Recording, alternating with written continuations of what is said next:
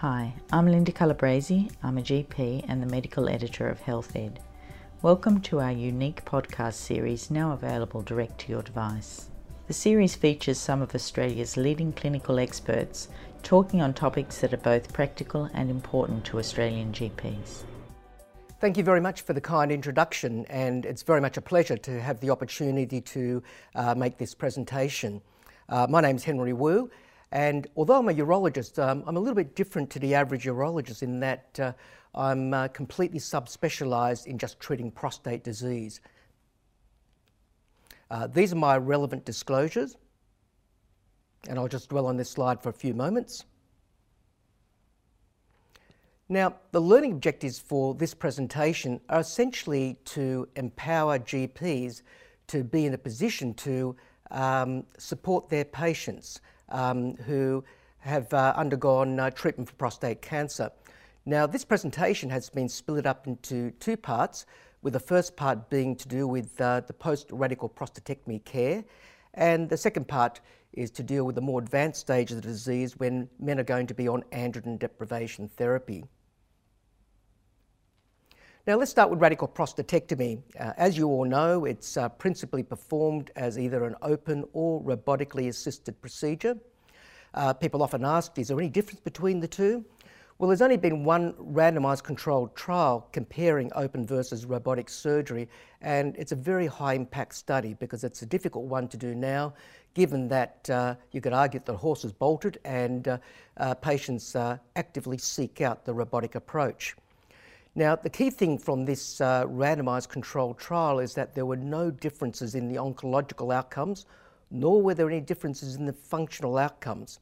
However, there were a number of things which definitely favoured robotic surgery. Now, it's no real surprise that these patients had less pain, particularly in the early phases after the surgery, and there were fewer intraoperative complications, there was less blood loss, and there was a better physical quality of life score, and there was less distress, and also a shorter operative time. And unfortunately, we see that I think robotic surgery is oversold for what it is, but that doesn't mean that there is, just because there is no difference in the oncological and functional outcomes, that doesn't mean that we shouldn't be considering the robotic approach. Now, the sorts of things that men worry about after they've undergone their surgery are, of course, the early post-surgery recovery pathway and the results of the final pathology, the recovery of the urinary function, and the recovery of sexual function. And I'm going to walk you through these sorts of concerns that patients will often talk to me about in their post-surgical period. Now, there's some variation, obviously, between surgeon to surgeon, but most of my patients are discharged, believe it or not, day 1 or day 2 after the surgery. I'm very much of the belief that once a patient gets to a stage where what they're doing in hospital that they could do at home, they're much better off being at home. The urethral catheter is typically removed a week later in the office environment, and in the intervening time, the catheter is attached to a leg bag. And I consider the night bag attachment to be optional. Some men find it a bit of a nuisance because it drags on them and it's just easier with the leg bag alone. I encourage walking, and I have no concerns at all of these men, even at say day 4 and 5. It's not uncommon for them to be in a position where they can, go outside and walk down to the local shops and even have a cup of coffee in the local cafe. So after the catheter is removed, the patients obviously feel better for that. And I find that the vast majority of men are able to resume driving their car by 10 to 14 days. So that gives you a sense of just how quickly men do recover from this type of surgery. The return to work can vary, and obviously a lot of that's going to do with the nature of the work that they are engaged in. And if they're doing work which involves sitting on their backside for most of the day, and particularly if it means that they can work from home, you find that some men are actually back at work even before their catheter comes out. Not that I encourage that, but I generally advise men to take 4 to 6 weeks off to give them a safe buffer from the pressure of having to return to work. Now, when it comes to the early post-surgery complications, once they've gone home, Now, this is not an exhaustive list, but these are some of the things that I feel there should be some awareness about. For example, the wound issues are more likely to crop up in that first week after surgery. And there might be a bruising and hematoma, and patients just need a bit of reassurance. Sometimes when the hematoma, where a lump comes up, and provided it's not expanding, I think that the best thing to do is just to manage it conservatively, and as surely as night follows day, it generally settles down. But also give your patients the heads up that they may see some bruising that will follow. It's not always apparent immediately.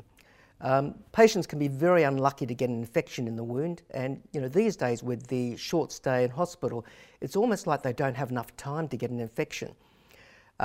Now, a very rare but significant complication is an acute port site hernia.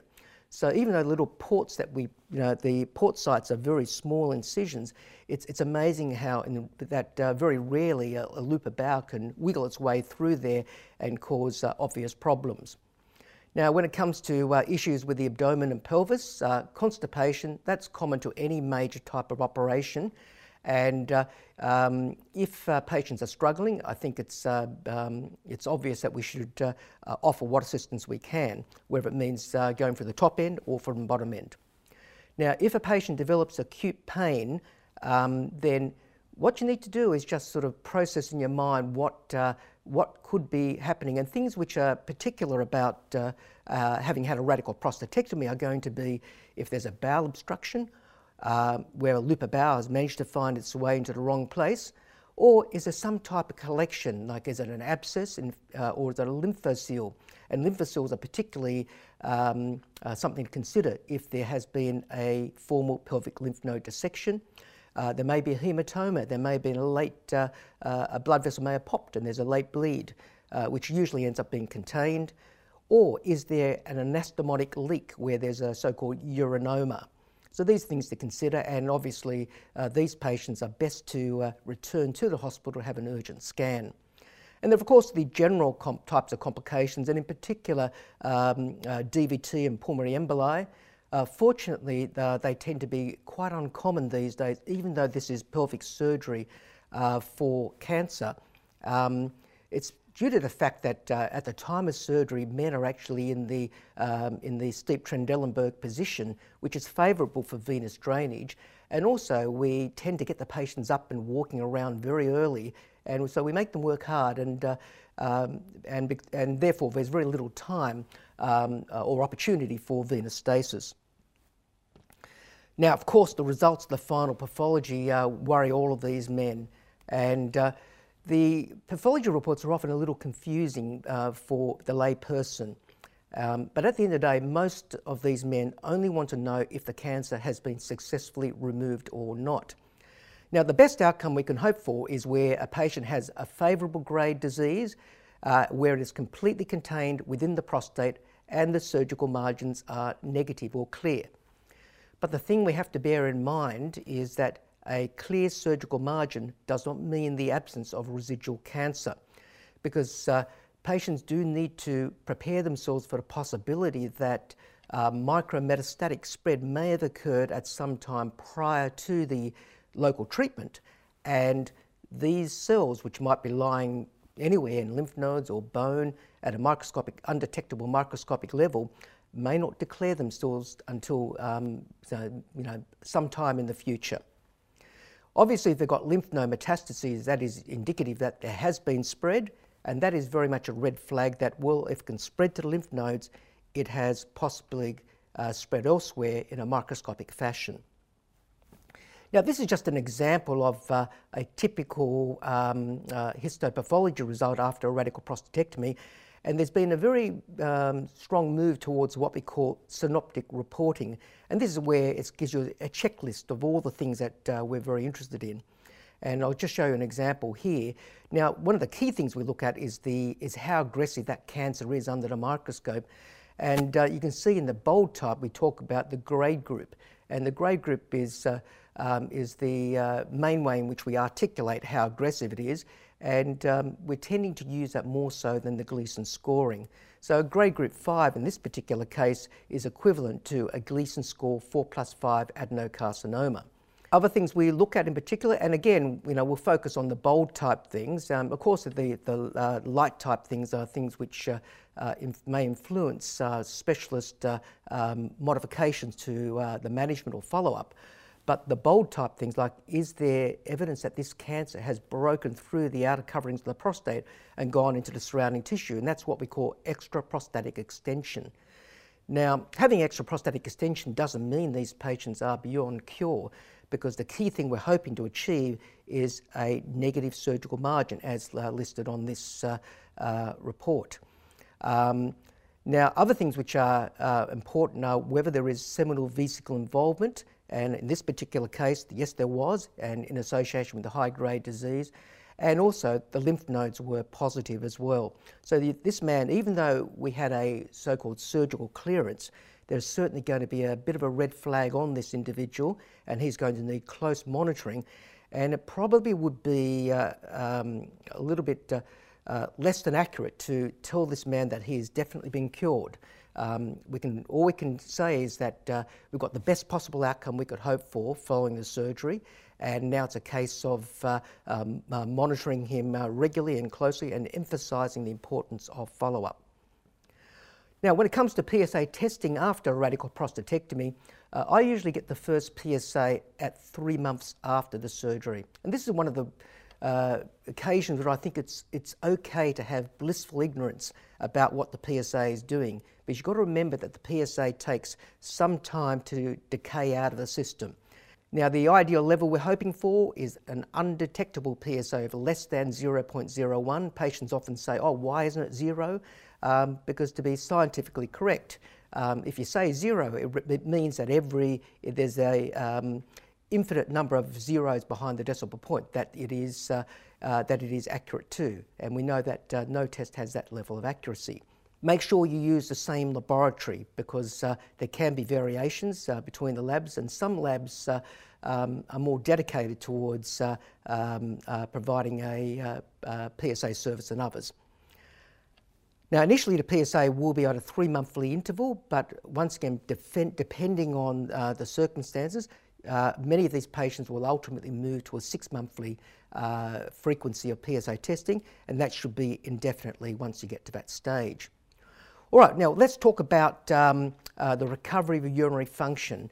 Now, pelvic floor exercises should actually commence prior to the surgery, so they should be referred to see not just any physiotherapist, but a physiotherapist who actually has a subspecialty interest in that area. Age is an important risk factor for recovery, and it's important to recognise that and to be, I guess, fairly frank to the men that the vast majority of men are going to have incontinence initially after the surgery. Now, the way I frame it to patients is I talk to them about what is a typical type of recovery, and I tell them that a typical recovery is around 6 months before they can become pad-free. However, I also frame it that they should prepare themselves for a less good outcome, in that it may take a little longer. It could take even up to 12 months.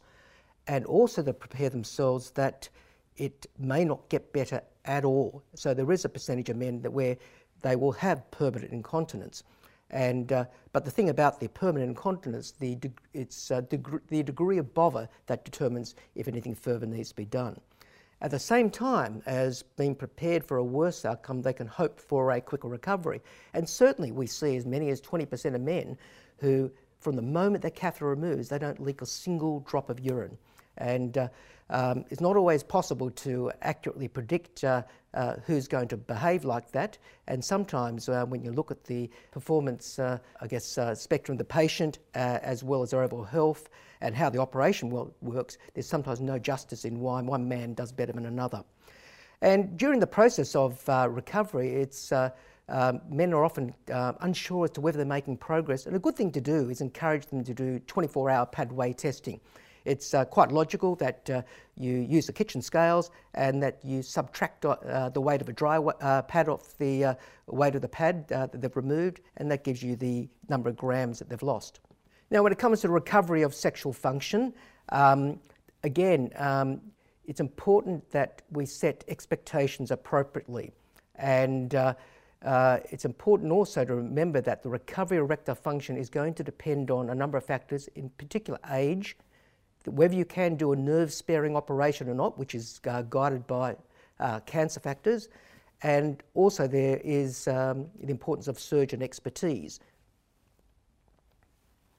Now, with the recovery of erectile function, again, setting expectations is so important. We've got to consider this in the context of a very high prevalence of erectile dysfunction in the same aged men who haven't got prostate cancer. So to give you an idea, something like 60% of men aged in their 60s have some degree of erectile dysfunction, which can range from nuisance through to profound. And when you get to your 70s, it's like 70%.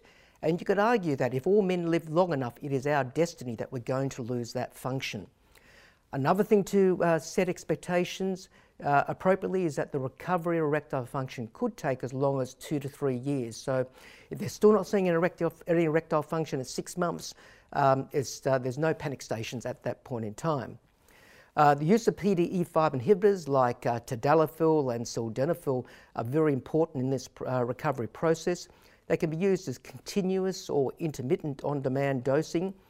Most commonly, we tend to use the daily tadalafil, and it's not uncommon to also use either additional tadalafil or even sildenafil as kind of booster doses for special occasions. Now, the other aspects of sexual function recovery is that orgasmic function actually remains intact, and a lot of men are pleasantly surprised that they can have a pleasurable orgasm in spite of having a flaccid penis.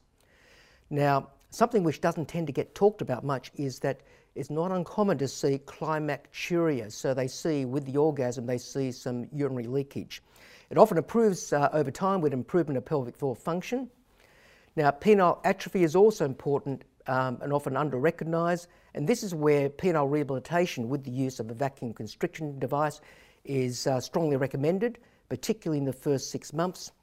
Self-injection therapy using a vasoactive agent is an alternative, but compliance tends to be poor for obvious reasons. Once atrophy is established, it can't be reversed, so there's a very strong imperative to undertake that program. Now let's move on to the second part, which is in regard to androgen deprivation therapy. It's a more accurate terminology than hormone therapy. And the key indications are short-term administration in conjunction with radiotherapy or a longer-term administration for advanced prostate cancer. And the principal approaches we use today are either bilateral orchidectomy, a gonadotropin-releasing hormone agonist, or a gonadotropin-releasing hormone antagonist. Now, firstly, with the gonadotropin-releasing hormone agonist, what actually happens is that there's release of this from the hypothalamus, which then induces the release of LH and FSH from the pituitary gland. And LH then leads to testosterone production from Leydig cells in the testicle. And when you first start these gonadotropin-releasing hormone analogues, it initially leads to a surge in LH production. So it's almost counterintuitive that this is the type of drug we give.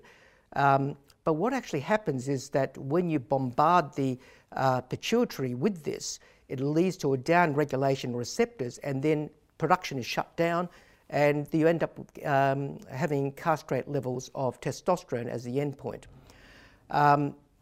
When we do start this, it's important to consider the testosterone surge, because that can have serious implications if somebody has got a critical bone lesion or impending urinary tract obstruction.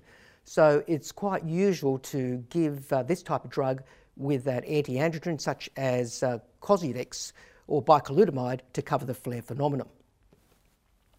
Commonly used gonadotropin-releasing analogues include goserelin, leuprolide, and triptorelin. Now, when it comes to gonadotropin antagonists, there is only one available on the market, which is degarelix, also known as Firmagon, and this is delivered as a subcutaneous injection. This diagram here demonstrates the differences between the mechanism of action for the two types of gonadotropin-releasing hormone preparations. And with the antagonist, it's quite intuitive that it is actually directly blocking the release of LH and FSH from the pituitary. And it is a much more intuitive way in which you expect testosterone levels to be suppressed. The advantages of using an antagonist is that there's no requirement for flare coverage. It's a rapid and almost immediate onset of action. And there is also reduced risk of cardiovascular morbidity and mortality, and particularly in those with cardiovascular risk factors. The disadvantages are that there's only a 1-month formulation available, and if there isn't due care given, there can be significant injection site discomfort. Bilateral orchidectomy confers the same benefits over the gonadotropin releasing hormone antagonists that should read. But obviously there are a lot of men find having surgery to remove the testicles a challenge to accept. Now, the principal adverse effects of ADT are well explained in this table here, and we're going to walk you through all of these. So don't worry too much about jotting down all of those items there. Now, let's first look at the sexual adverse effects of ADT. The great majority of men are going to have these. But it's interesting that in spite of that, not all men are going to have erectile dysfunction, even though the great majority. It's amazing how some men will still maintain that function. The saving grace about erectile dysfunction is that because that occurs in association with loss of libido, it removes a lot of the angst about that. Occasionally there is some benefit with an intermittent ADT protocol, because with testosterone recovery, some function may recover temporarily. The mainstay of erectile dysfunction treatment during this process is the PDE5 inhibitors such as tadalafil and sildenafil. Now, when it comes to the physical adverse effects of ADT, this in particular refers to the muscle weakness and atrophy and changes in body weight and fat distribution and stamina. Well, it's emerged that exercise physiology is an essential approach to mitigate against these side effects. And there's a lot of evidence in the literature that exercise physiology, which has been an emerging field, can make all the difference. So it's strongly recommend that this be an essential part of their management in dealing with side effects from ADT. Now, diet education is important, and in some instances, dietitian involvement may also assist with any issues with weight gain. Gynecomastia can sometimes be an issue, and if that is particularly problematic, a small number of men may benefit from breast irradiation or surgical removal of that breast tissue. When it comes to genital atrophy, treatment is rarely sought, but a vacuum constriction device may be of some assistance. Whilst we can argue that cosmetic surgery could be offered, I think that it is highly unlikely that many men would opt for that. Now, when it comes to the metabolic adverse effects of ADT, one of the important things to consider is bone mineral density loss. And most of this occurs in the first year of being on the ADT. And another thing to consider, there is often pre-existing loss of bone mineral density loss, particularly when the cancer is already metastatic to the bone. There is some theory that men who have low bone mineral density perhaps are creating an environment that is more conducive for metastatic disease to take hold. Now, therefore, a baseline DEXA study is strongly recommended at the commencement of ADT and again at 12 months.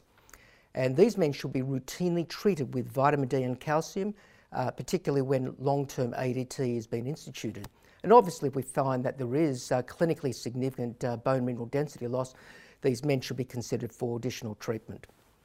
Hot flushes are incredibly common, and the measures that we undertake are not dissimilar to what is offered for women at menopause. The antidepressant agents are often helpful. but in more extreme circumstances, steroidal anti-androgens such as cyproterone acetate at low dose can be offered in very severe cases.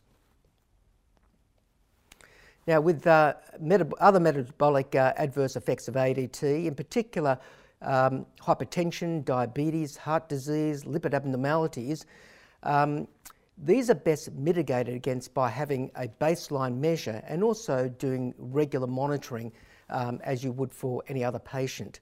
And by keeping an eye on this is the best way in which you can address these before they become an issue. There is strong evidence that you can actually reduce the risk of cardiovascular related morbidity and mortality with the use of gonadotropin releasing hormone antagonists or a bilateral orchidectomy. So particularly if you have men where they have got risk factors, this is something that should be strongly considered. Now, when it comes to the emotional cognitive effects of ADT, we do need to consider psychotherapy, support groups and pharmacological therapy. And there's also evidence that if we can improve their overall sense of well-being, say in particular through exercise physiology, that can also be beneficial. All right, now the take-home messages from this presentation is that understanding, I guess, the issues associated with the recovery period after a radical prostatectomy, as well as the impact of ADT on men who need to go on that treatment, is going to empower GPs to optimise their support of their patients. And that support was well within the scope of practice for general practitioners. And I hope that this presentation has been of assistance, and once again it's been a great pleasure to be able to make this lecture. Thank you very much for your attention. Thank you for joining us. We hope you are enjoying this series and will recommend it to your friends and colleagues. I'm Linda Calabrese, and on behalf of the team here at HealthEd, I look forward to joining you soon for our next podcast. If you enjoyed this audio segment, you can find out more about our free webcast lectures, which can be accessed from any device on our website at healthed.com.au. The podcasts published on this page are for medical professionals only. The content is not a substitute for medical advice. If you have a health issue, you should seek the advice of a suitable qualified health professional.